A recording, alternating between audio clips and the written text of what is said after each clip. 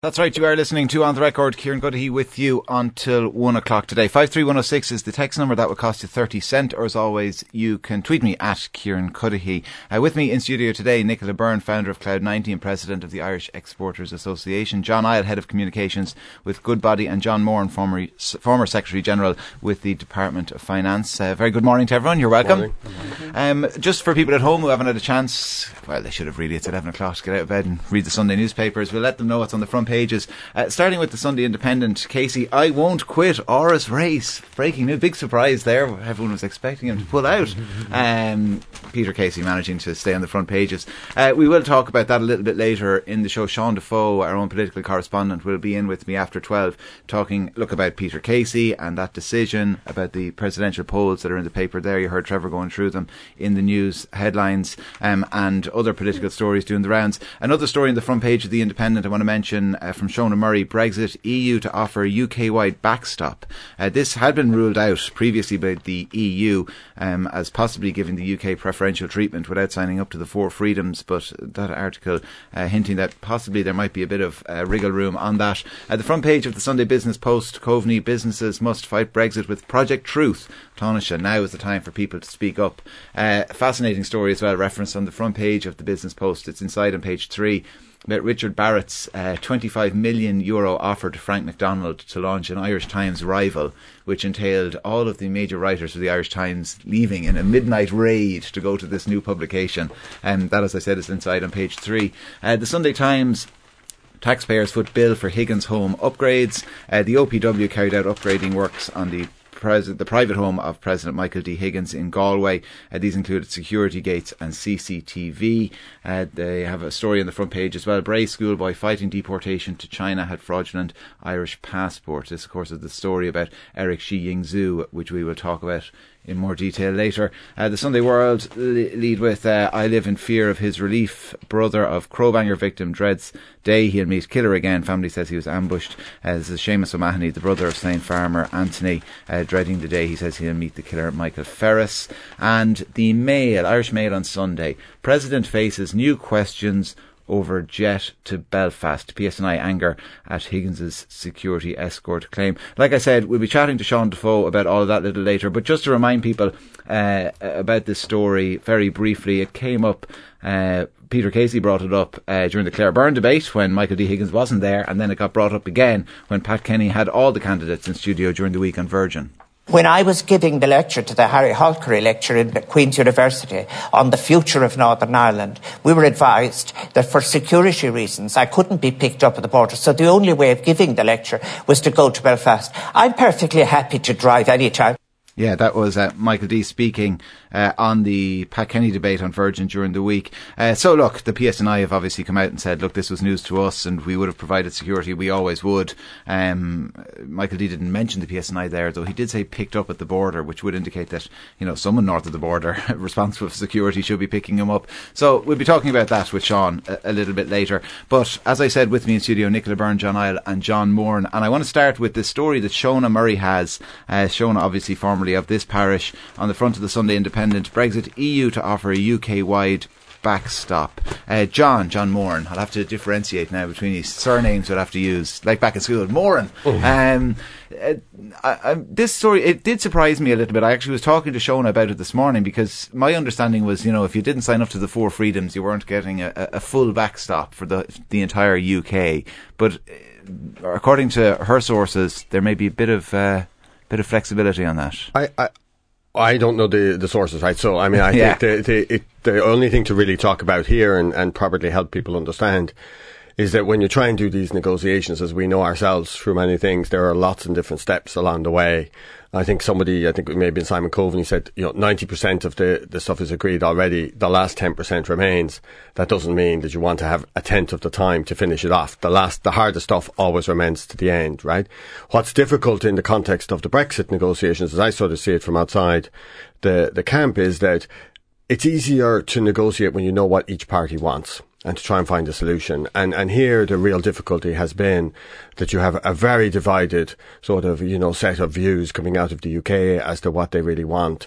You have a lot of sympathy for the fact that a solution needs to be found. Okay. I mean, there was a very good reference in one of the newspapers this morning to a company who doesn't have a clue what's going to happen next March, right?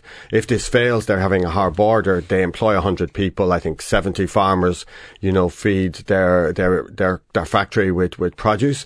And they're looking at a choice of a €700,000 bill if there's a no deal, and maybe no bill if there is a deal. So the stakes are incredibly high here. And probably in a European context, what will have to happen is that every side, knowing that, will have to give something along the way, but they'll have to find a way for that to occur, frankly, at the last minute, because there are so many different people with their own red lines. We've heard some very, difficult language used to describe red lines in the past couple of months. The only way to do it is really put that up to the last minute, and it's high stakes. I mean, it's very high stakes for everybody that's trying to watch it.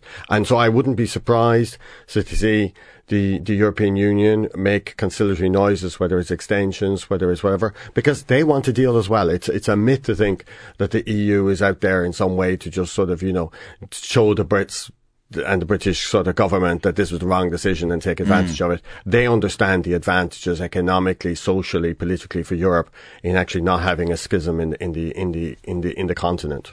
This then, John, I suppose it's a way of almost accepting that there's a difficulty with this last 10%, that it will be last minute, of kind of pushing out when that last minute is. Is it, if you give kind of a full customs backstop, that's complicated to negotiate in and of itself. So you probably, with that, extend the transition period. You're just buying a little bit of time, really. Is that it? Certainly, and I don't think anyone thought we'd be solving this problem 6 months in advance and then just kind of, waiting for the polishing day. the brass for the next 6 months or anything like that. Just waiting for the actual date, and it would go smoothly. But while I accept what John is saying about the last 10% is difficult, there are certain facts I think that can't be changed. And Colin McCarthy in the Sunday Independent is very good on this. He says, look, it may be possible that no hard border solution, a hard border solution may not exist, actually. And we have to face the possibility of that fact. And he also says there's an important asymmetry to look at here between the UK, which is a sovereign government that can be flexible in the way a sovereign government can, and the EU, which is a treaty-based organization, which doesn't have the same flexibility because it has to adhere to the rules of the treaties that all of the members have signed up to, which means that we might not be able to make it up and fudge when we need to. Sure, we can extend the deadlines, but he makes a very good point that extension actually solves no problem that actually matters here. So at some point you do have to make those hard decisions, and the political calculus around that doesn't really change. We may just get a little more time to get used to the bad outcomes that are unavoidable at this stage, but they're coming one way or another. What is the view of exporters on that, Nicola? Like, is there an acceptance, and Colin touches on it today, and I know Eamon Davis Delaney was writing yesterday in the Times about this as well, that like there needs to be an acceptance that like the idea of an invisible border is bogus. Whatever, that this is the position of the government, but it's not going to happen. And exporters and everyone else just needs to kind of get on board with it. I think the worrying thing is there's already consequences. I think that companies that we already see trading, like Combi-Lift on either side of the border, workforce moving one place, they moved a contract recently. It was reported a couple of weeks ago in the newspaper from Wales. They got their seats manufactured in Wales. There was probably immediately 14 job losses in Wales. They're already losing jobs. They're already hemorrhaging. Exporters, there's no benefit to having to move your supplier to Germany. You can, and they are, and they have to protect themselves. So there's all Irish exporters are doing whatever is necessary now to protect their supply chain. So they're moving to European bases because they can't take a risk that this will end up in a big mess of soup. And I think the frustrating bit for me with the UK is they wrote the rules. They've been part of this team for a very long time. They knew this rule book. They knew the playbook. And yet they're trying to rewrite it as they exit, which I don't understand. So Michael Barnier's positions were easy. You guys helped write these rules. You signed them off. We all sat down. We all agreed them. You were a key player in writing these rules. And now that we're implementing these rules, you guys have decided to go off script and ask for negotiation, but you can't rewrite the rules. Exactly like we said, European work together in a very slow democracy. And it's a very slow diplomatic where 27 people or 28 people come together. I do not understand how the UK are suddenly surprised and they don't know what they want. So it's quite fascinating that I believe that the UK is politically lost. I think it's groupthink. I think they're all 60 plus. I think they are all of a certain age, a certain ilk and a certain reality that doesn't exist anymore. And I think Europe has been incredibly diplomatic and patient to get this far. And I think we will hurt. But I think Irish exporters are already having to pass that pain along in the immediate term. And it's really, really, really awful that the people they're all trying to help are at the bottom and trying to make a living and trying to create a job. They're getting slaughtered already. And we haven't even gotten near the final gameplay. And it's worrying. John? Yeah, I was just going to say, one thing that struck me as we were talking there is that I think we can also make the mistake of looking at this and sort of trying to look at it logically and sort of say it doesn't make any sense and do that. I mean, Stephen Kinsella... I like someone who says, the danger here is we're looking at this logically. Right? Stephen Kinsella has captured it quite well in his article, where he sort of sets out a sort of a balanced view of what the Brexiteers' position is and then points out all the places where it just doesn't stack up. I mean, this is down to politics and sort of history and politics. And as you were saying, I mean, the British have been at the table negotiating. They've been, frankly, a more important voice probably over the last 30 years than the Irish have in the formulation of rules. But that's not what's at stake here. And so, because it's such a political problem, one needs to find a political solution to it, and it'll be kicked in. And I think another really important point that's very hard to see when you're in Dublin, and we've been saying this for some time, is that an awful lot of European capitals are over this. They're gone beyond this. I mean, they are worrying about different things. I mean, if you look at our newspapers this morning, there's very little coverage of the Italian situation, which is much more pressing on the minds of many of the European policymakers in terms of what that does to the Union and how that shapes the future of the Union. And for people the further east, particularly, that you go, they're kind of like, have we got to do another summit? Is Brexit still on the table? And at some level, I think they're kind of probably all want a quick solution to occur because they don't want another 4 or 5 summits next year talking about Brexit again. And I think that's an important dynamic to understand in terms of European solidarity around the main issues and how quickly things may actually get put to the end. John? Yeah, I think John makes a good point. I mean, in Goodbody, we're looking at this all the time from the investor's point of view. And when we try to think of things to say about Brexit, basically what we say is we're going to be underweight UK assets until this is all settled. But the Italian budget is much more salient for investors because it's affecting, again, those all-important bond yields that we cared about so much about 5 years ago. And we're watching, perhaps a sort of slow motion unraveling of the Italian fiscal situation, which for an economy as huge as that and is integrated into the rest of Europe is a little bit scary for people who own European assets. So that's something we are watching much more carefully probably at this stage than Brexit, which isn't to say Brexit isn't going to become more important to investors. But I think those decisions maybe were made a couple of years ago. We'll just step back from the UK for a little while and wait to see what happens. Meanwhile, other things that are more important around the rest of Europe continue on. Which isn't to say politically this isn't the most important thing probably that's going to happen to Ireland in the next 12 months. But economically, the show is moving on. Nicola? But that's exactly the point. The UK do not realise that the rest of Europe isn't them. And that the whole power base has moved east.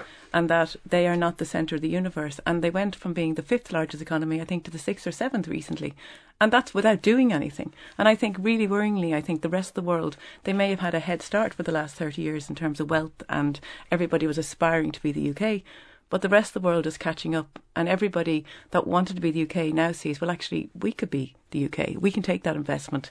And the likes of the money, people are now pitching in a different level, a different way. They're making their democracies more sturdy for investment and more hardy for investment, and that's all changed. And we can't have Russia, like we don't care here if Russia move westwards, but they do in Romania, and they do on that side of the world.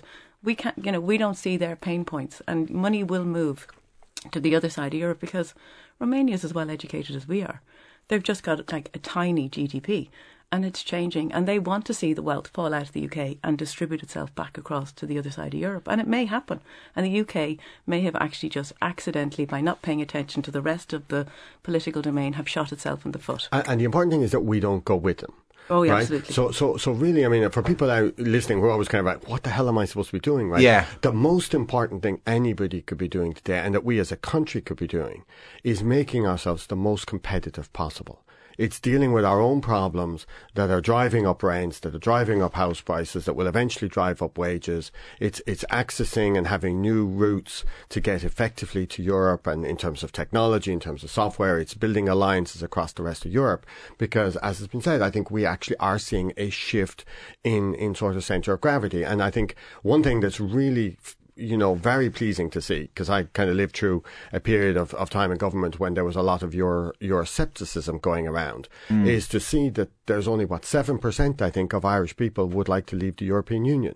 They understand the benefits of actually being part of this larger, union in terms of trade, in terms of political stability, in terms of peace. But it's absolutely important that we go through this massive mind shift where we sort of, at some level, think certainly differently about our nearest neighbour, physically and geographically, and start thinking about our other neighbours who are in the European Union, and how can we, in terms of this Italian situation, we should be understanding today the Italian situation. We should be understanding what that means to business between Ireland and Italy, and of course all of that is way too low at the moment, and so it requires a total shift.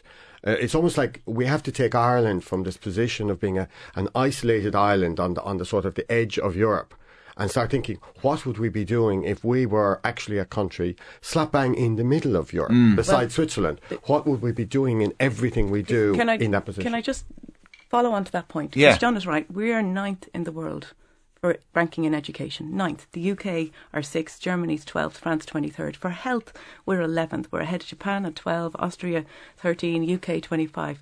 4 million people. We are already best in the world. Economic freedom, GDP, 4th best in the world. Economic freedom, we're 6th. USA, 18th. We don't see how good we've been because there's 4 million people. We can't tackle everything. Like, we can't be in every market. We haven't got 70 million people to go to China, to go to Russia, to go to USA, to go to Japan. We have got to choose our export markets a lot smart. And we got to go to export markets where the GDP is high. So dashing to China with 4 million people trying to trade on the other side of the world with 4 million people is nearly impossible. Because if you've got 70 million people, you can do it better just by sheer scale.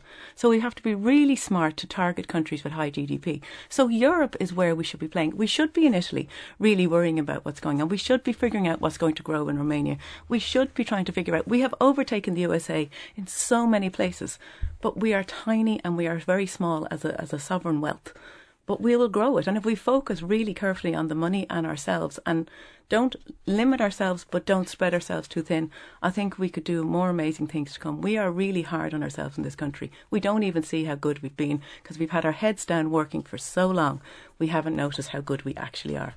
John, just in terms of some of the things you were saying there about making us competitive, part of the narrative around the budget, it was a housing budget or a health budget or this, that and the other budget, is that it was a Brexit-proof budget. Was there evidence of that for you? There were a lot of things done to help Brexit, right? But for me, just as I said, and I was actually talking at something during the week here about the reaction overall to the budget, right? And for me, the two disappointing things about the budget was there was a lot of row about the carbon tax and whether it was going to come or not come, right? But there was absolutely very little in the budget to really drive Ireland into more sustainable living. We know that the challenge of climate change. I don't think if you stop people in a Vox spot in the street and you ask them what the fines are going to be in 2020, many people would understand it's going to be hundreds of millions of euros, taken out of their budget because we have failed to move to being a more sustainable country in terms of how we live. We had a lot of stuff, as I said to Regina Doherty as she was on the panel, to deal with, poverty measures, okay? But I saw nothing in the budget that actually allows or drives people to living without a car. A car is a €6,000 budget item, effectively, before tax on people's annual income. If you could have measures to allow public transport and allow people to live without needing a car, you would put an awful lot more money in people's pockets, an awful lot more money available for their kids than just a fiver here, there, or whatever. And so I think for me, there were two things that were missing in the budget. Going to the Brexit proofing of the country, which I think is actually much more important, more broadly, is what were we doing to make ourselves a more sustainable country in the first place? And what were we doing to stop the real problem that I've been talking about now for some time, which is the 50, 60 year over-dominance of Dublin? where every service in the country is put into Dublin. So everybody needs a car to get to that service. We need to do rebalancing of our country. It's in the 2040 plan. But I saw very little concrete evidence of that in the actual budget. And I think they all go to the questions of competitiveness. They go to how do our other cities connect up with Europe? How do our other cities provide alternatives for people living so that when the cost of housing becomes too expensive in one city, they have alternatives which are cheaper and more desirable to live in. And I think there's a huge issue there. And I think it's probably more going to be discussed, I suspect, in the conversations in terms of the new supply and arrangement deal than it will actually have been part of this budget. But of course we have to remember these budgets are formed by many parties having their own views and everybody pulling in different directions. But it would be very nice to now see our political leaders come forward with a real direction for the country that starts to deal with a lot of these fundamental problems. Yeah, look, on that note, we'll take a quick break. John and Nicola are staying with us. On the record. On News Talk. You are listening to On the Record. Kieran Cuddihy with you until 1 o'clock. Nicola Byrne, John Ireland, John Moran are with me in studio. This morning on the Andrew Marr Show on BBC, the UK Brexit Secretary Dominic Raab was speaking. He's actually featured on the front page of the Sunday Telegraph in the UK, wherein he says, give us what we want now or we'll leave on time. Someone making the point that it's a very British threat to do something on time, isn't it? We will do this on time. Here's a little bit of the exchange between Raab and Marr. When are you next going to Brussels? I'm not quite sure, but sooner rather than later. This week, perhaps? We're making progress day by day, and so I can't give you a firm idea. And in your bowels, do you hope for a November summit? Well, look, I'm confident we can get a deal, and equally, I think we need to have done it towards the end of November because of just I think for the EU side as well, but for the UK, the practical time limits on getting our legislation through. So there's every reason we can do this deal. There's pragmatism and goodwill on both sides. But what we're not going to do, and I think it's an important point to make, Andrew, we've made concessions, we've made compromises. There does come a point where you can be compromised yourselves. OK, Dominic Raab there, Brexit Secretary. Deal by the end of November, he says, if it's going to be done. John? No, of course not. No, John? No, I don't think. No, Nicola? I don't think so either. But I'd just like to say one thing on that. I think they'll use political fudge language. I think what's on offer now from the EU will be staying on offer from the EU. I think the 27 will stay stronger. I think they will Brexit. I think they will lose 1 million jobs in their car industry that'll never be replaced. I think they will become a backwater money laundering society for all future transactions, and their service industries will die, and that they will take money from anywhere, any place, in order to try and rebuild the economy. And I think if it does go wrong, it'll be a lesson to everybody else to toe the line. And I think at some point the whole we've got to stand together will actually take precedent over one person acting like a child. And they're acting like a child. And they have a precedent for this. They've walked away from more negotiations and more treaties, started more wars. They've been at war, I think it's 192 countries, and they have been at war or disagreement with 176 of them over the history that we know. So I think they have form in this, and I think they could easily throw the rattle out of the pram, and this could be rotten. 176 down, 16 to go. Yeah, we're closest. I think there's good reason to be pessimistic. I mean, a lot of this negotiation or the coverage of this negotiation has become very insidery, right? And it reminds me of all the talk around the banking union that happened years ago during the financial crisis and the sovereign debt crisis, and all of those sort of 11th hour negotiations where people would come bleary-eyed out of a meeting room at 3 a.m. or whatever. The difference between then and now, I think, is that before all of the participants knew roughly where we had to get to. There may have been some disagreement about the means by which we were going to, say, attain a solution to the financial crisis or the sovereign debt crisis. But broadly speaking, everybody wanted to solve the same problem. I don't think that's the case here at all. So that the problem that the British want to solve is not the same problem that the EU wants to solve. And that's what makes me pessimistic about the outcome, that whatever the outcome is, it's going to be a bad one.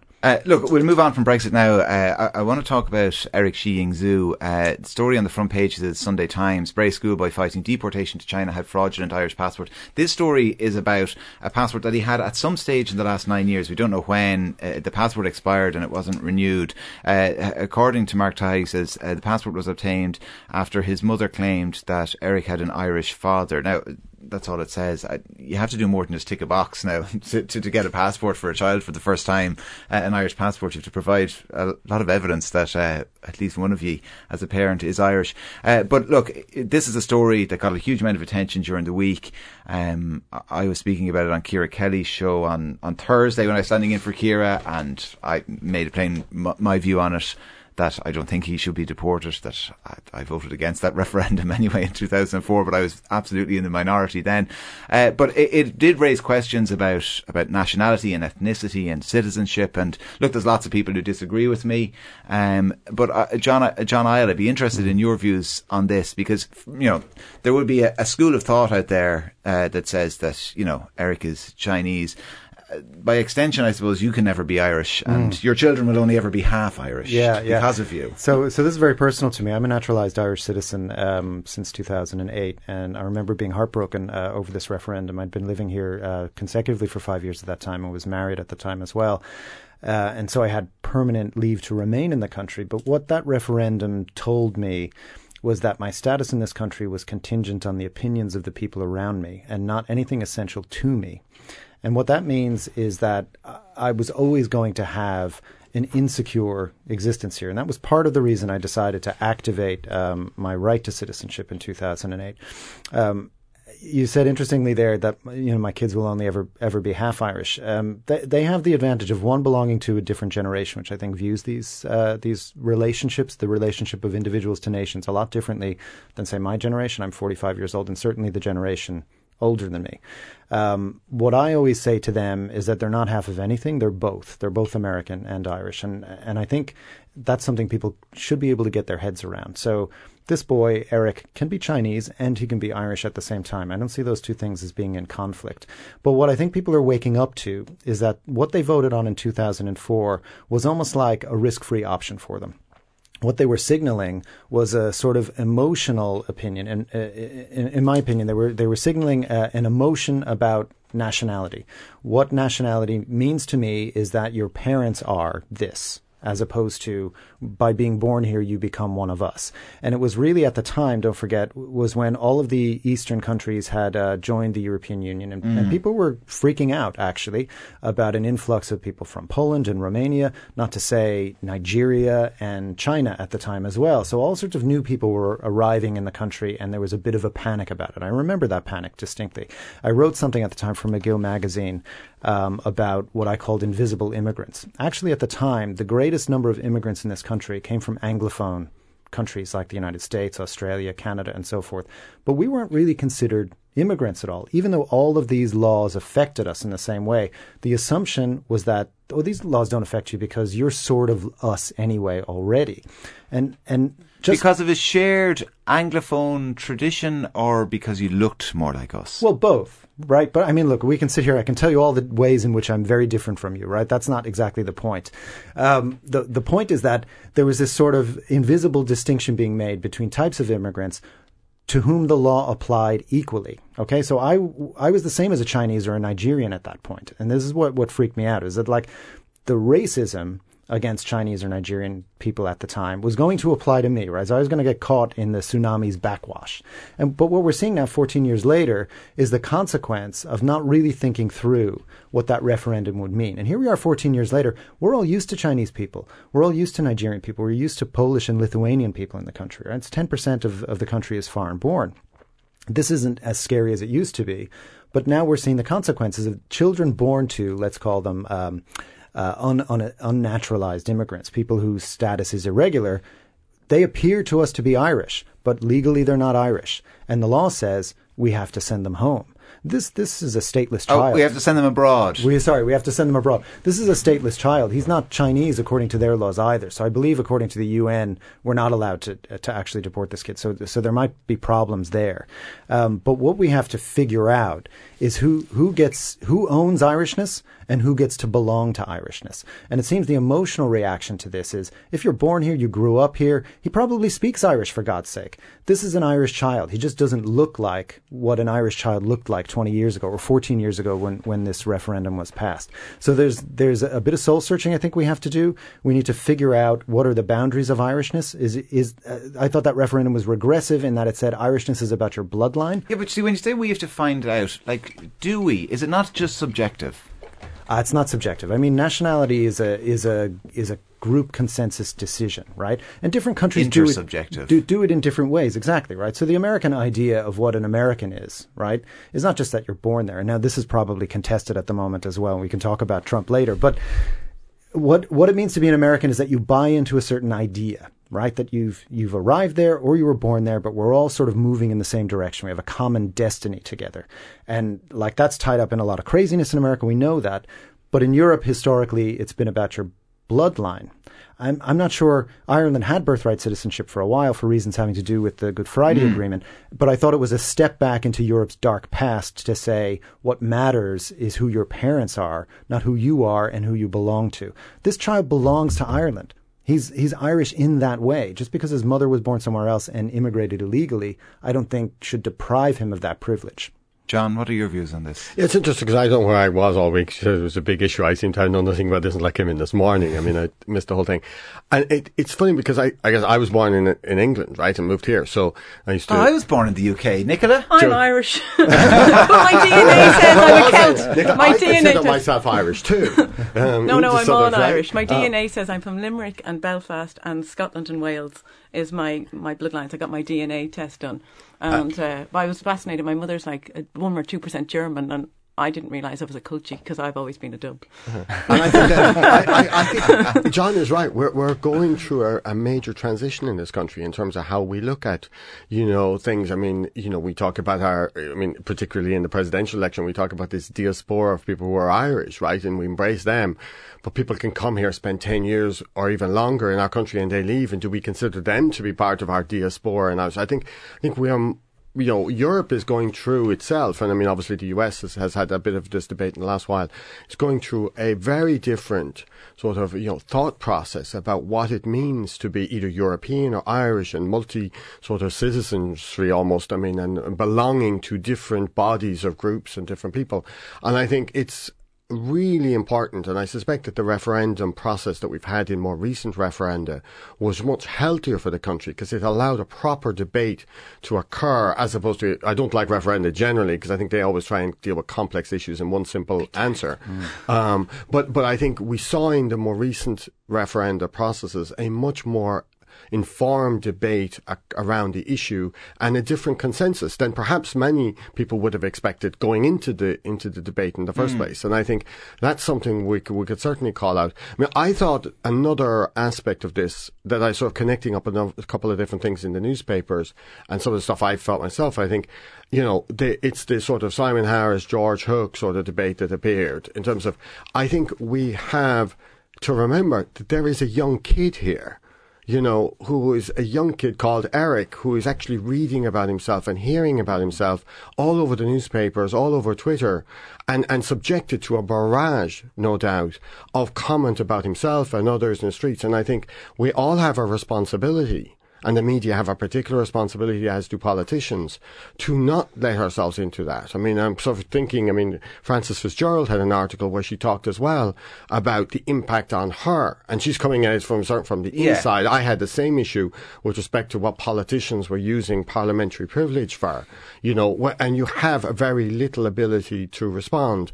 And so here we are having a debate about whether this kid is Chinese or this kid is Irish, and I'd love to ask Eric, what does he think he is? And get his view, not necessarily have commentators just throw their own minds around. Nicola, we do, and to go all the way back to something John said about telling his children that they're both American and Irish, you can be both. Like in Ireland, but he's right. Yeah, but he's right. But I suppose what I was going to ask is, the label? Who needs any of it? Did we develop a kind of a very simplistic or narrow view of nationality in this country because of we didn't have inward migration for a long time, and because I suppose post-independence, for whatever reason, what was imposed was this idea of this kind of shared Celtic Gaelic origin story for all of us, which wasn't really true, most of it actually. And that's what we're seeing is kind of there's a legacy of that there was this kind of narrow definition of nationality. No, I think Ireland has only recently found its young voice. And I say young voice is because my 20-year-old's in politics in UCD, and she is politicised more than I've ever been in my entire life. In fact, I'm the least political person I even know. We never legislate for the exception. We always legislate for the majority. So this child his name should be removed from the conversation. If we're going to have a debate about this, and we have to have this debate, because when Brexit happens, there's going to be a couple of million people knocking on our doorstep trying to get in. Because half of Europe that's living in the UK won't live there because exactly as John said there, John 1 said that it hurts. And when you hurt people, and it's not rational, but like I've been talking to so many UK citizens. So the last day a girl whispered to me that she was a foreigner on Thursday in Estée Lauder's headquarters. She whispered to me, I'm a foreigner. And I said, well, you're European. She goes, but I can't say that anymore in London. And I was like, you're hurt. And she's visibly hurt. And this has a really big repercussion back into Ireland because we're going to see a lot of hurt Mancunians who are actually from France moving over to work in Google. We're going to have a huge amount of influx of people.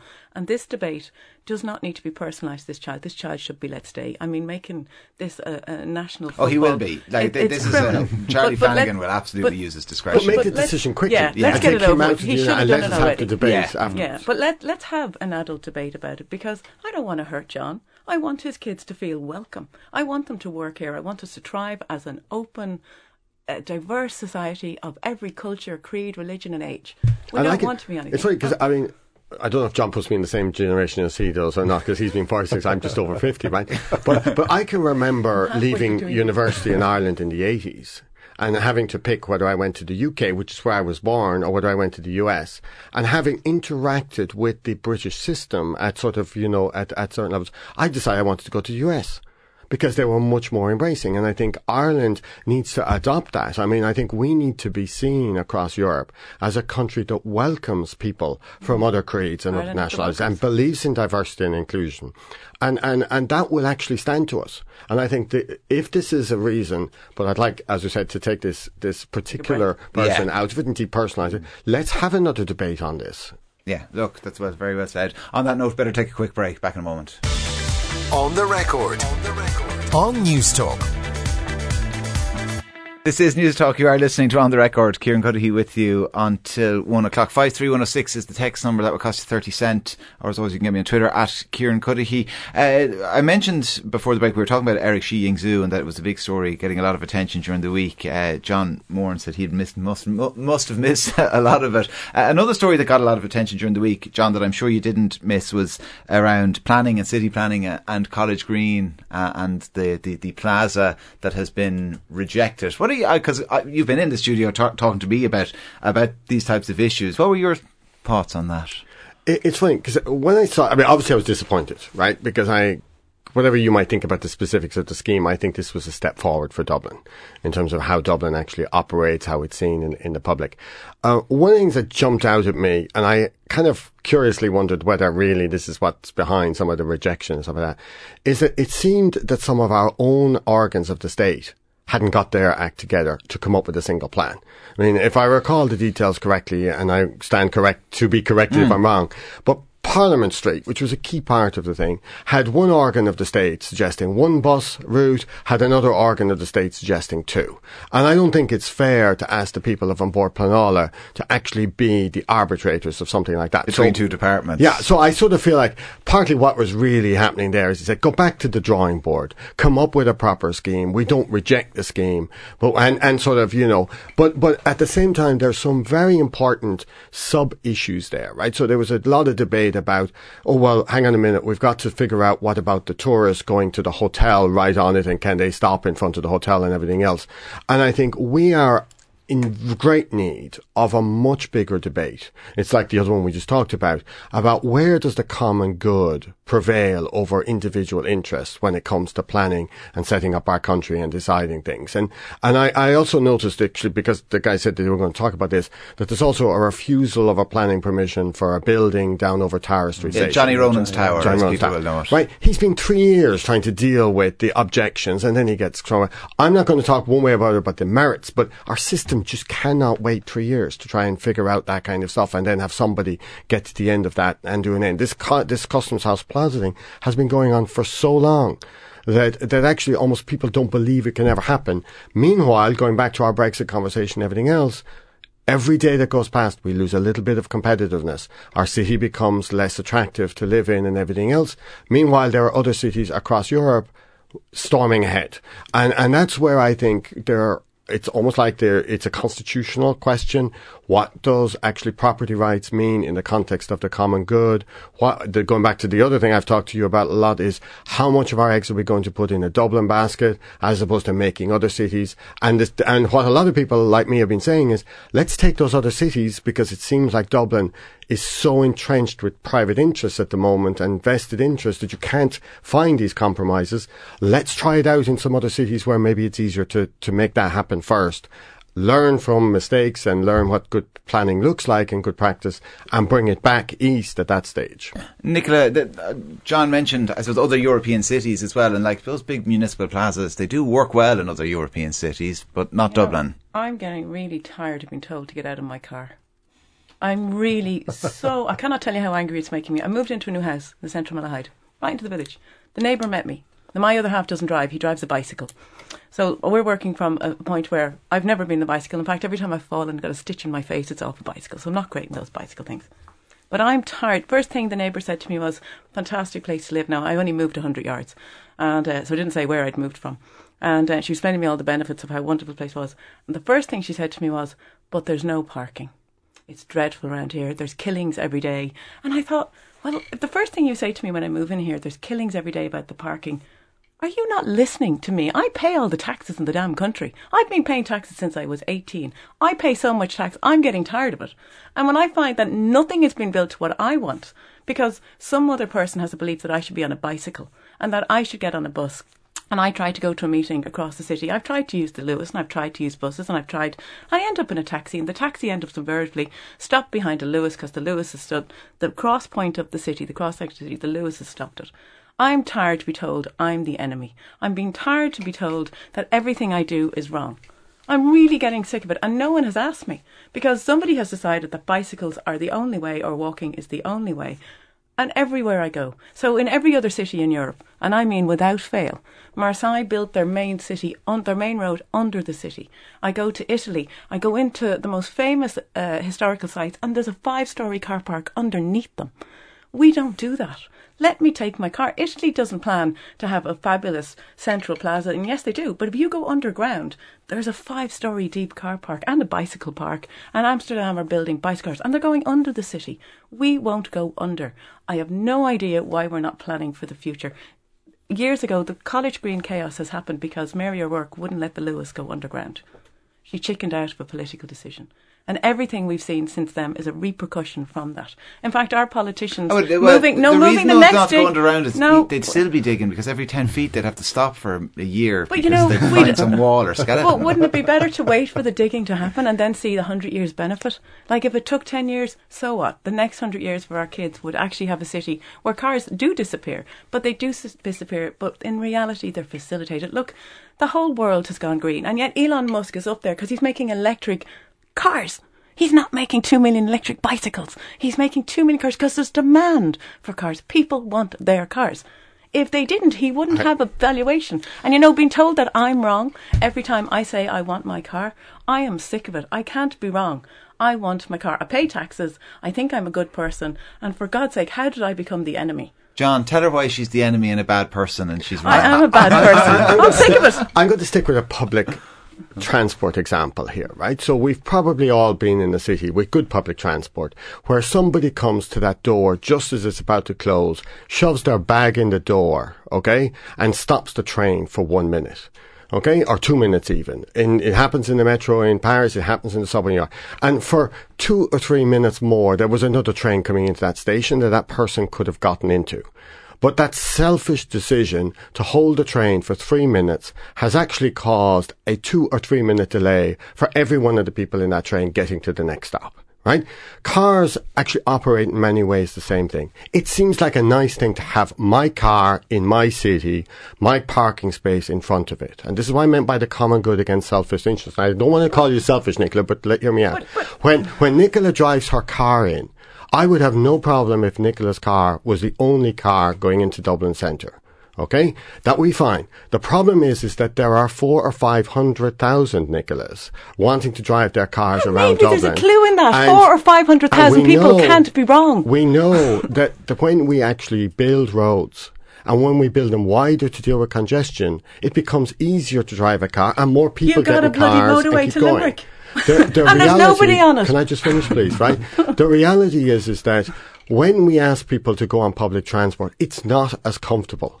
Okay? It's not as comfortable to be sharing your private space with everybody else. But there are a large number of people out there at the moment in Dublin and in other cities that understand that living in a community, living in shared spaces requires less selfish decisions. But what we haven't done in this country is we haven't actually resourced those public transport. I got on a bus the last day from Island Bridge. When I come out now in my house in Island Bridge, I have no comfort that the next 3 buses will stop, or maybe even 4 buses, because they could be full. I went down to the next stop. Luckily, the bus driver stopped because I was on my own. Had we been 4 people, he couldn't have stopped.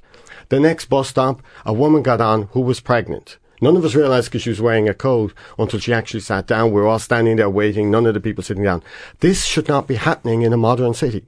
And part of the reason is if you look at the allocation of funds in the last budget, because we talked about that, there are many, many more millions being allocated to people who are actually on the roads of the country, getting around. Now, there is an element of having to deal with that when you get into rural Ireland and the way we badly built our country, talking about planning, by spreading it out too much. But when we get to our urban spaces, there's time for another one of those great debates that we need to have. It sounds like we need to have a lot of debates other than a Sunday morning for an hour to actually deal with that. We need Have you been to Amsterdam lately? Absolutely. In fact, I ride a bike. Amsterdam is so dangerous that bicycles have priority over pedestrians. So if you get hit by a bicycle and you're a pedestrian in Amsterdam, it's mental. And what they've done... In fact, it goes so extreme that people have actually stopped moving to Amsterdam to ride bike, and they're actually starting to rebel, and we're actually starting to push back. Because guess what?